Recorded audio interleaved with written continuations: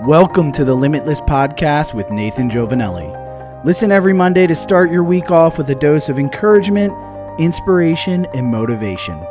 Thanks for tuning in.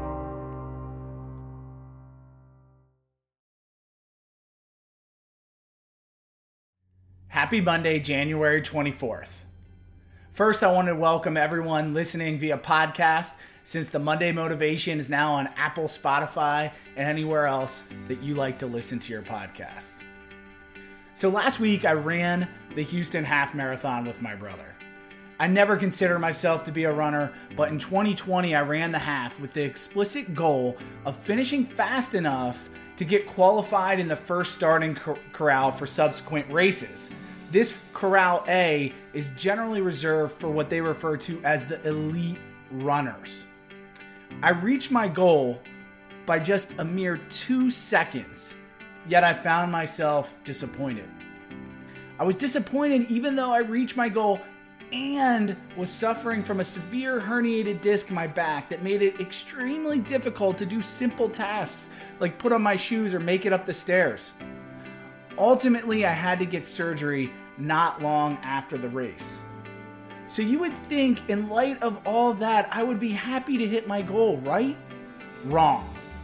I was disappointed because I was unprepared. I was unprepared for both the distance and nutrition required on race day.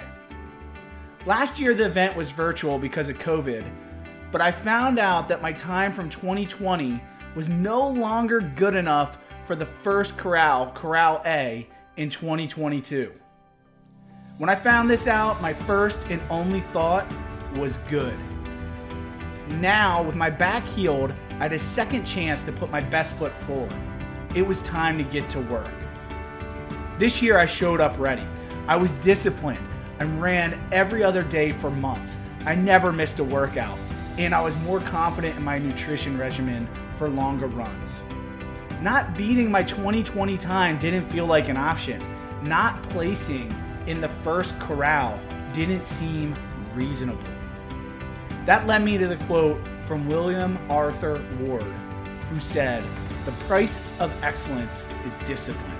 The cost of mediocrity is disappointment." This year, I maintained discipline in all areas of my training and fitness. I beat my 2020 time, crushed my goal. Now, I'm a runner. I finished 12th in my age group during the warmup 5K the day before the half, and I realized my errors from 2020 for a very strong finish that's surely going to secure my spot with the elite runners in 2023. Like Jocko Willink says, through discipline comes freedom.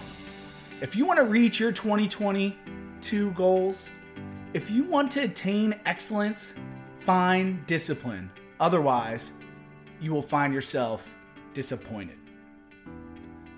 As always, I appreciate you listening, whatever platform you're on. Please subscribe to the podcast or hit like if you're watching the video version on social media. And I'll see you next week.